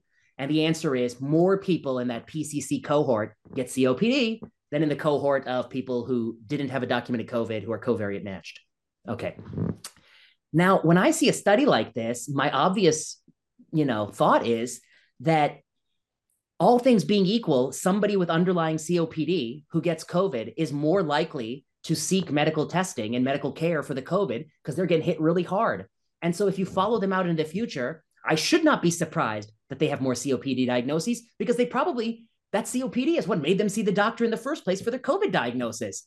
And we all know that the propensity score method doesn't match very well in EHR data sets when you have so many variables you're not matching on. And okay, so the bottom line, I think, is we've got this industry of people who want you to think that COVID-19 is this new respiratory virus that will liquidate your organs and liquidate your brain. It's going to be long-term debilitating effects, unlike any of the other coronaviruses. This is very unique. And to bolster that argument, they do research that is just so bad. I'm like, how is this even published? It's like, okay, Adam. But Vinay, what do we do? Because listen, we are bad at studying things like this, right? We know this forever, that we're bad at studying these sort of, multi-organ systems that cause mostly subjective problems, right? And, long COVID exists, right? You can't deny that. There are people who are worse after having COVID than they were before they had COVID. Now, I don't really think that that's more common than people who are worse after they've had flu or mycoplasma or chemotherapy or anything, okay? But like, that's real. I agree that this research, most of it is garbage. I worry that what's happening is these are just people trying to grab a pot of money, right, for further research and treatment. I'm at a loss of like, what do we do better? We can't sort of ban, okay, we're not going to study long COVID anymore, right? Because there are people suffering from it. I mean, I have people in my clinic who are like, I used to talk to them once every 2 years, and now I talk to them every month because like they are different and they are suffering. And these are physicians and people who, I would never have expected this from. So I don't know. Okay, I'm lost. Okay, and I share this, and I'll give you a couple of points right off the bat. One, there's no doubt about it. Anyone who says they're suffering is suffering because that's what suffering means. It's to feel suffering. I mean, that's nothing more. If you feel terrible, you're suffering, and I think we have to give that full importance because we need to do something about it. Okay, now long COVID, I think a few data points. The first thing I'd say is like, of course, if somebody gets on the vent, hospitalized, on O2, it's going to be a long path to recovery, whether you have COVID or influenza. And, don't expect to feel good in 6 weeks. It might take 6 months or even a year, if you've been hospitalized. If you've been on the vent, don't expect to regain your muscle mass for maybe never, but, 2 years if you're lucky, maybe, And so, okay, that's one phenotype. But long COVID is unique because they say you could have mild or asymptomatic or, regular cold like COVID, and then you could have this long-term stuff. The data points I point to are one, that NIH study, which was like 180 people who had 65% had the post-COVID symptoms. Go on. You know what I'm talking about? Annals of Internal Medicine. But I got to interrupt you because this is where I think we, and obviously, look, you and I are as committed to, data and publishable data as possible. But I think what we're dealing with a really common infection, right? Which is going to remain really common, just like every other upper respiratory tract infection that happens, right? And some people are going to have a weird, idiosyncratic bad outcome. And I'm not just talking about like, oh, this has made my anxiety worse, right? I mean, these are people, and they're weird things, but they're things which as we go further, we say, look, we see this, we see people with worsening tinnitus. We see people with orthostatic hypotension, like everybody you talk to who's kind of in the field, like this is what it is, right? And I'm not optimistic that we're going to figure out a way to treat this well, because I don't think it's any different from, what we were seeing 10 years ago in people with difficult to treat subjective symptoms of multiple organs, right? That's half of what I do as an internist. Right. And so we got to figure out a way of like turning down the temperature a little bit. So people aren't so worried about long COVID that it's impairing. Okay, that was one of my first points. Yes, go on. To enjoy life. And that we're going to put an amount of money into the research which is sort of correlates with the degree of suffering that this is truly causing. And I think what your argument is that, a lot of people are trying to overstate the degree of suffering, how prevalent long COVID is. And that can be a big problem. It can, absolutely. I agree with all that. The point I was going to make is there's no biochemical abnormality that we can yet detect. And that's kind of an important thing for pathology. But I guess I'd say one, there should be randomized studies, like randomize them to venlafaxine or not, or whatever you want, but randomize people who are suffering to an intervention or not. And if they do better, it doesn't matter how it works. If the venlafaxine works or the Effexor works or, the Prozac works or whatever, that's one, the whole genre of work. The second thing is, we see the Havana syndrome. Havana syndrome was non-existent 20 years ago. And then you remember this is the people at the U.S. Embassy in Havana, Cuba. Right. Okay. And right. But and now there's that's totally different because we had a long history with like sick buildings and things like that, which we know are not a thing, right? But isn't it? It's very similar. It's very similar, isn't it? Because once the idea came out, it spread in intelligence. Like it's not just Havana. Many people who've been deployed in State Department sites have reported these symptoms. That talking about the symptoms yields more people reporting this. I guess that's the part of it. Long COVID. This was created by Ed Yong.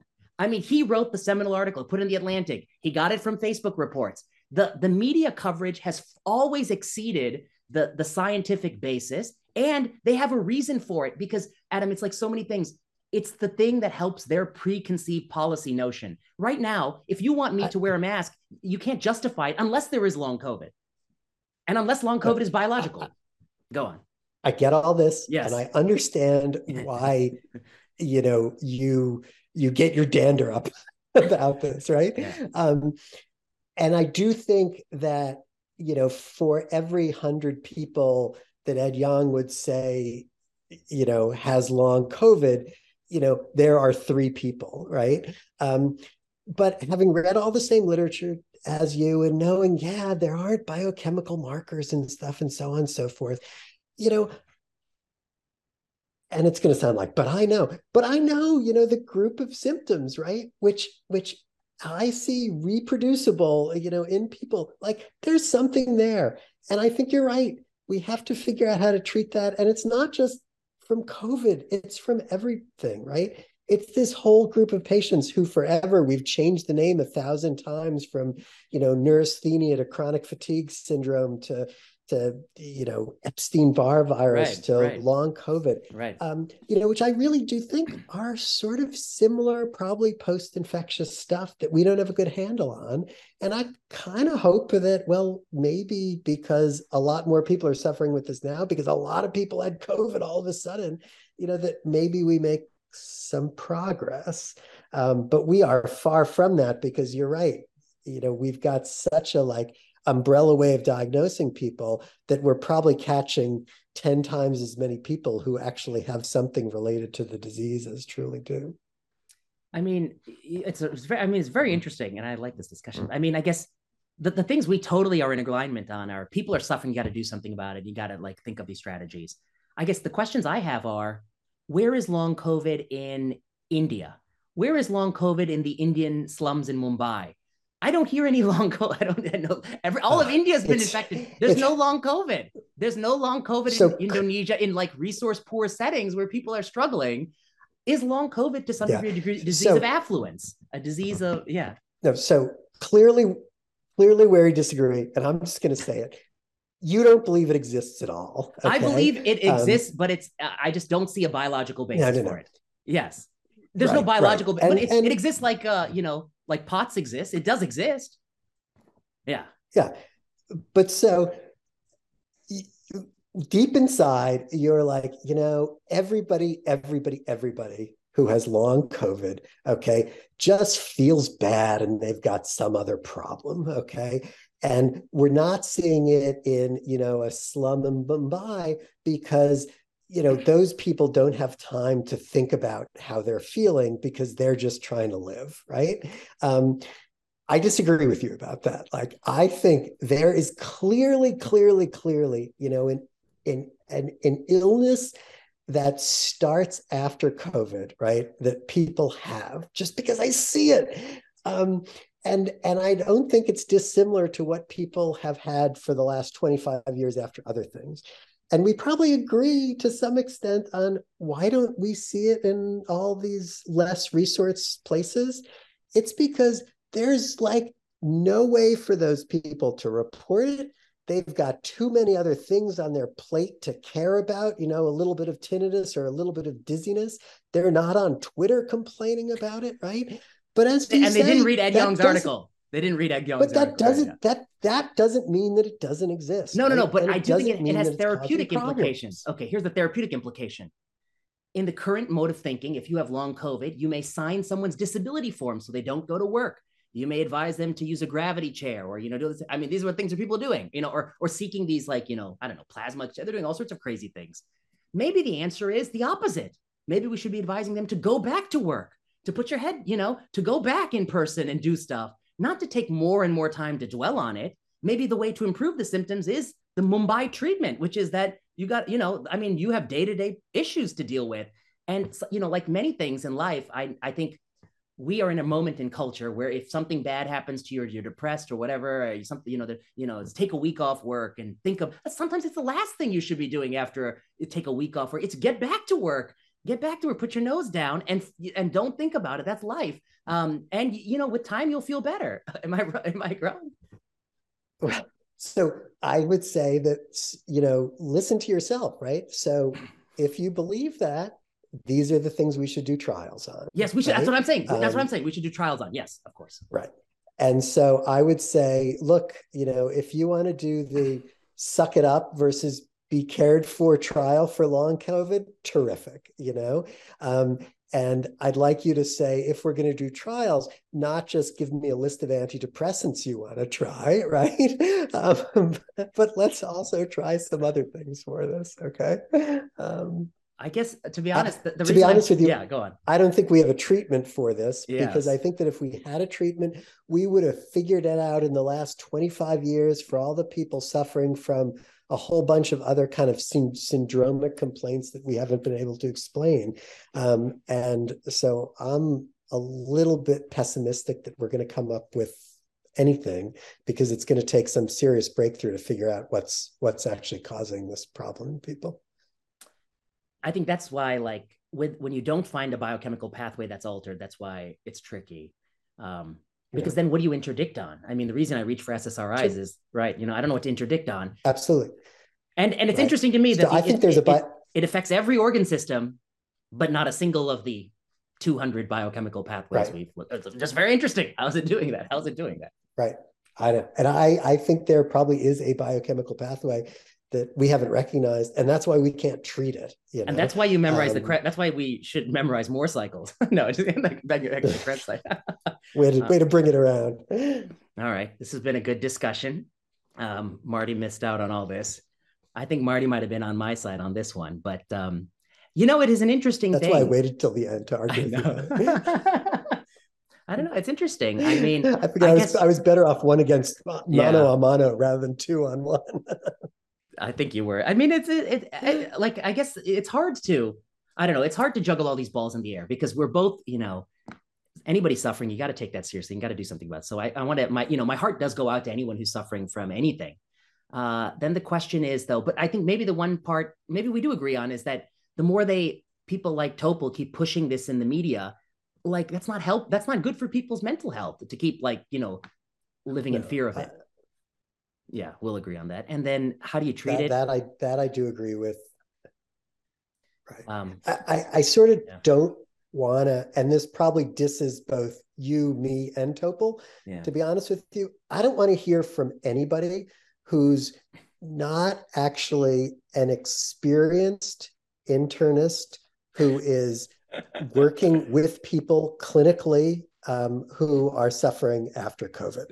Because those are the people who actually sort of understand the clinical pathway. And anybody who's doing a good job or a bad job looking at bad studies, I don't get it. Okay, but to your point, I would tell you, and I know somebody who goes to that because we have a long COVID clinic, the provider burnout is through the roof. The providers have a lot of burnout. Through the roof. through the roof, because it's not everybody. It's not nice to be a doctor with nothing to help anybody with. Absolutely. Yeah. And I'm with you. Everybody I've talked to has been like, after 4 hours of clinic, I either need to go for a walk if it's in the middle of the day, or I need to go home and have a drink if it's the end of the day. And it's because we don't know what we're doing and we have trouble taking care of these people. I think it's also pointing at the biochemical pathway. Okay, Dr. Adam Cifu, it's been a pleasure. Great discussion. Some agreement, some disagreement. I hope people enjoy this. Sensible medicine. Maybe I'll put this out on the video. Direct your hate mail to, what's your email address? No, just kidding. It's everywhere. It's easy everywhere to find. Well, don't send it my way, because I'm not going to read your comments anyway, because I need to use my own. I got to say, these comments, by the way, lose the beard, keep the beard, hair is too long, get a hair. I mean, what are you doing, people? I don't care. This is not my appearance show, okay? And I don't care about your comments. I mean, and you also all disagree with each other, by the way. Get your story straight before you send me advice. All right. Talk soon. Thank you. I think you look quite good. I'm going to keep that in there. Welcome back to the channel. I want to talk about some correspondence that's out now in the New England Journal of Medicine. This is by Peter Marks and Bob Califf. That's the commissioner of the U.S. Food and Drug Administration and the person who's now in charge of vaccine products, now that we've had the resignation of the good doctors Gruber and Krauss. They have a rebuttal to Dr. Paul Offit, who wrote an op-ed in the New England Journal of Medicine arguing that their bivalent booster policy, which they're pushing for young people, didn't make a lot of sense. He said you should reserve it for old people, for immunocompromised people. You shouldn't be pushing it on young people who've already had COVID. You got no good data for that. That was the gist of Paul Offit's argument. And in fact, there's a lot of reasons why you're not going to get a lot of juice from that squeeze. And he didn't go on to say this, but and also the harms are non-trivial. I'm saying that as well. Well, in response to that, a rebuttal letter has been written by these two gentlemen. That rebuttal letter is worth considering line by line, and you'll be the judge of it. I think it's pretty terrible, but you be the judge of it. Okay, here we go. To the editor. Citing preliminary immunogenicity results and one study on effectiveness, Offit argues in his perspective article that bivalent boosters against SARS-CoV-2 Omicron subvariants BA4 and 5, as well as the ancestral strain, should not be deployed throughout the entire population. That's because Paul's right, yeah. Key available evidence that was omitted by Offit suggests otherwise. Oh, he omitted evidence. Let's hear about it, shall we? Oh, what did he omit? First sentence of the next paragraph. David Gardner and colleagues, as well as others, found that bivalent boosters had better immunogenicity against emerging variants, including BQ1.1 and XBB. That's the Kraken, isn't it? The Kraken they talk about? Then did the monovalent booster, reference to. Okay, so some people found the antibody titers were a smidge higher. The problem with this argument is that that smidge is not big enough to be clinically meaningful, and also nobody knows what it means. If you boost somebody in perpetuity, the more you boost them, the more the antibodies will go up. That's because the body is smart. It doesn't make antibodies against antigen it hasn't seen in a while all the time. And if it did make antibodies against everything you have immunity to, your blood would be like molasses. But the body knows not to make antibodies all the time. This is pretty stupid because this is a surrogate endpoint that has no validation in this setting, that they're hanging their hat on. They shouldn't even say it. I think it's disgraceful to say. Next sentence. Coronavirus disease has taken tremendous toll on the entire population, resulted in more than 7,500 hospitalizations and 1,100 deaths in the United States among persons 18 to 49 between September and December 2022 alone, according to CDC. Well, those statistics are erroneous. That's number one. You have difficulty separating hospitalization with incidental COVID-19 because you're swabbing everyone relentlessly at the door from hospitalization due to COVID-19. That's one. Two, it's a statistic from the past. But you're arguing that people, the 84% of Americans who have declined your bivalent booster, should go out and get it. So your argument is about the present and the future. So the statistic from the past would be irrelevant if it were true. Unfortunately, it's probably inflated and overblown. The CDC has difficulty counting numbers properly. We're going to publish that very soon. It's neither here nor there. It's an emotional argument, I think. And it doesn't even address the other issues that they're pushing the boosters down to like 5-year-olds. So what about that? Okay, let's put that aside. Several studies indicate that the bivalent boosters are clinically effective in reducing the incidences of symptomatic disease, hospitalization, and death across the age spectrum, including among persons 18 to 49 who have been vaccinated previously. Oh, really? Well, number one, the first thing I'm going to say is that it's not very important to prevent any mild symptomatic disease. That's called a cold, and you're going to get a lot of colds if you plan on living for the next few decades. Okay, that's not an important endpoint. What you do want to prevent, if you can, is hospitalization and death, and you want to do so with a favorable risk-benefit profile. I think that's what we'll agree on. The problem is that this statement is ill-supported. The three references that they cite are all from the journal MMWR. MMWR is not a good scientific journal. It's a rag that's promoted by the CDC with the worst methods I've ever seen. And it has a duty to promote information that supports the preordained policy conclusions of the CDC. It is a biased journal. It's a biased journal, okay? And they've also published some of the worst studies that not even worth the energy of your hands to tear them to shreds. You don't even want to bother. They're so bad. And I've documented that relentlessly on my website. All these studies are low quality. None of these studies are randomized, prospective randomized studies, which is really the only way to know if a therapeutic intervention actually has a benefit versus the types of people who seek out that intervention. Why did the FDA make the Pfizer original study be randomized? Why did they do that? Why didn't they just let you people who want to take the vaccine? Oh, well, that's because that method is not reliable.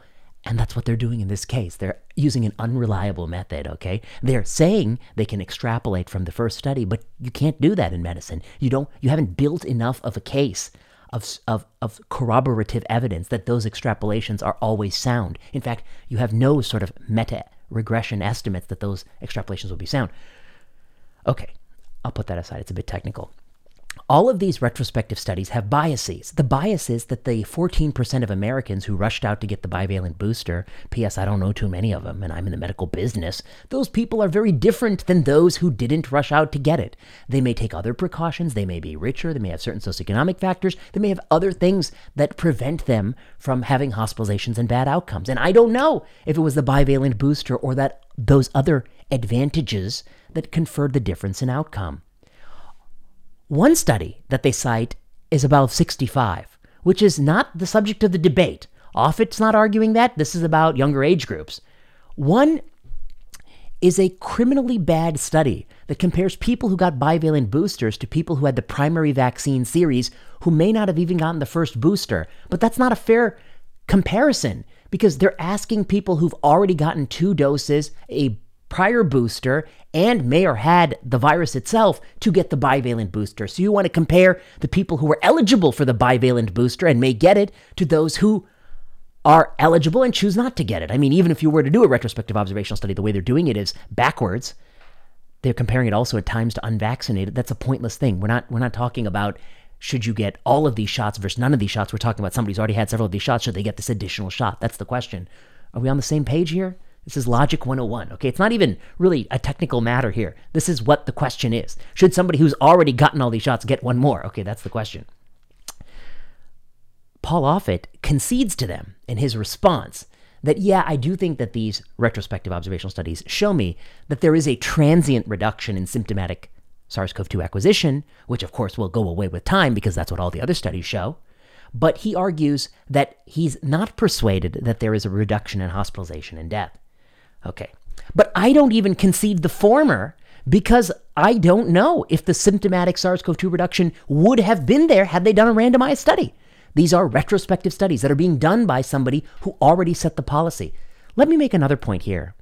They are searching for post hoc justifications for their action. They didn't have this data when they made the decision. The only data they had were 8 and 11 mice that had antibody titer data. They didn't have good data when they made the decision. Their decision was made on that data. Now they've made the decision. They publicly announced their decision. They're wedded to their decision, and they need to generate observational data that supports their decision, which they're going to publish in their journal. That's not exactly a recipe for impartial science. Are we living on the same planet? Obviously, that would be a farce. They have a huge political and personal and scientific reputation interest in getting a particular result. And observational data are very malleable. And of course, they achieve the result. But even then, they don't achieve it very robustly because it's very hard, even when you data dredge to show an all-cause mortality or a hospitalization reduction in this age group. It's very, very hard, even with all their prestidigitation. It's very hard. All right. Paul Offit says, quote, in his response, the protection against hospitalization that was afforded by bivalent boosters, which was the goal of this vaccine, was limited in the studies that you just cited to me, Peter Marks and Bob Califf, to people over the age of 65 and those with a median age of 76. Okay, so it doesn't apply to this age group, okay? That's Offit's rebuttal. I think that's pretty strong. Next, Markson and Califf. They keep digging. You can watch them dig their little hole here, okay? Given the excellent safety profile of the vaccines, which is similar to that of influenza vaccine among persons 6 months of age and older, the totality of the available evidence supports the vaccination of all currently eligible persons with updated COVID-19 vaccines as an important public health intervention. Okay, number one, you're using the auspices of an EUA, the emergency use authorization. I look around and I don't see much of an emergency in 20-year-old men who have already had 3 doses and already had COVID. I don't see an emergency there, and I think it's dishonest to say there is, and I don't think anyone can genuinely say that it warrants special regulatory pathways. You're abusing an authority that was granted in that kind of emergency that you yourself control when the emergency ends, okay? Very, very problematic stuff. And actually, if somebody wanted to be president and make a lot of money, you can just abuse these authorities and get your company to, get a product approved very quickly under the auspices of EUA. I'm sure somebody will do that in the near future. I mean, why not abuse? These things are already being abused. Just abuse them a little bit more. That's one. Two, they say this, given the excellent safety profile of the vaccines, which is similar to the influenza vaccine.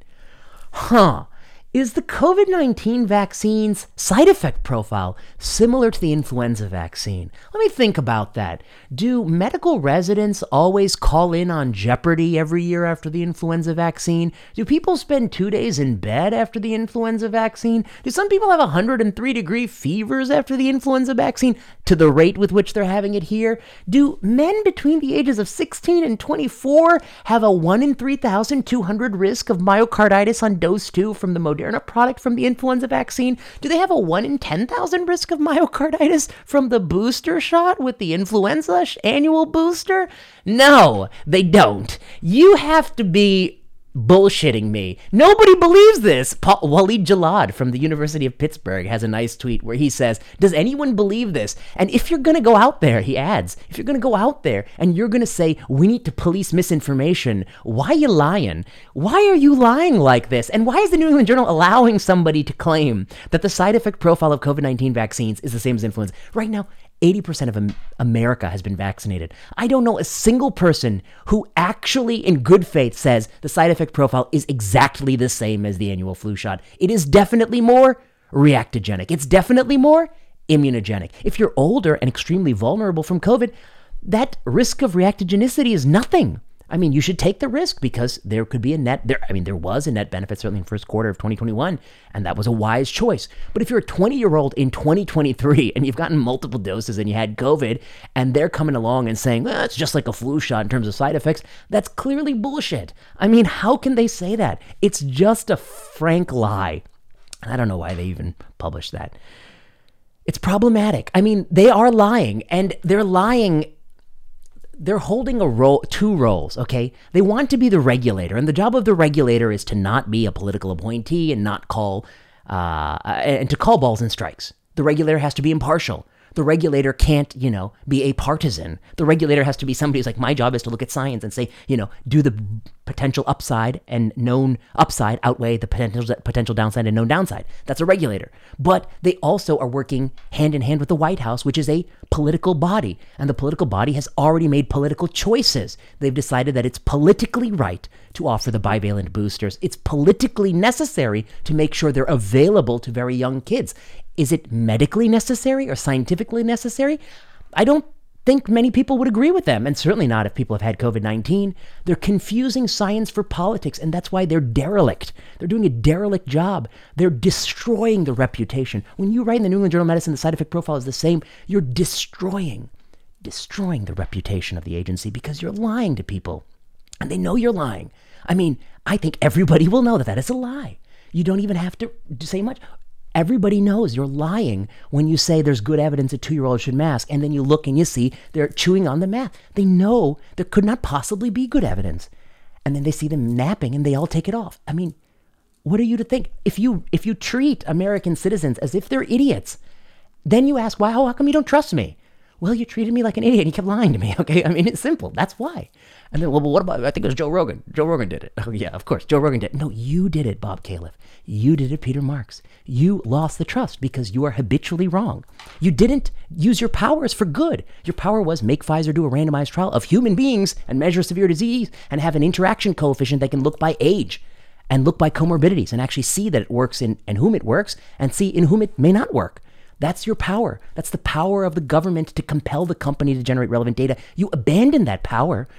I don't know why you would abandon the power. It really only benefits the company and maybe your political overlords who may be wanting to benefit the company. But I'll be very curious where you go to work in the next few years. Okay, closing. Bob Califf likes to say misinformation is the leading cause of death. And that's just a great thing for him to say because that statement is pulled directly out of his ass. I mean, he really has no data that is true. He's making up information to make a point about podcasters and other things that he may dislike, which is based on nothing, which is ironically a form of misinformation. So he's actually committing misinformation when he tells you that misinformation is the leading cause of death. If I were a reporter, I'm not a reporter, but if I were a reporter, I might ask somebody, hey, you keep saying this. What's the reference for this bizarre claim? And when they say there's no data that supports it, I pulled it out of my ass, you might write a news story that the FDA commissioner is committing a great irony. But of course, reporters only are critical when the opposing political party is in power. See, I'm actually on the left, but I know that that's pretty stupid. You have to hold power to it. You have to hold power to account, no matter who's in power. This is really ridiculous. The same is true here. This whole letter by Bob Califf and Peter Marks is FDA propaganda. They cite antibody titer levels, which is the surrogate endpoint that doesn't correlate with how people feel or function. It's actually useless. Put them in the trash. One study showed this, one study showed that. Paul Offit's point was the delta, the change in antibody titer is unlikely to afford a meaningful reduction in severe disease because it's smaller than the change between the two products of which you've already conceded that there's unlikely to be very much difference in severe disease. So how can you now say that the difference is important? You've already conceded it's not important. You know, he's got them in this sort of catch-22. But put that all aside. This is all a surrogate endpoint. It should all be put in the trash can. You don't get to continually deploy medical products in hundreds of millions of people based on shitty surrogate endpoint science that you have not validated. And to validate it, you can read my book on my book Malignant, 2 chapters on that on how to validate surrogates. They're not even close. Second point, they cite a retrospective observational study that is confounded, has residual confounding, has a number of other problems in it, often including the fact that one of the studies doesn't even pertain to the target age group that Offit is arguing about. It's only 65. Then they cite reductions in symptomatic disease, which is silly because we're all going to get COVID if we haven't had it already. And if we have had it, we're going to get it again. And that's unlikely to be a durable change. If it is a real change, I don't even know if it's a real change because they didn't do any randomization.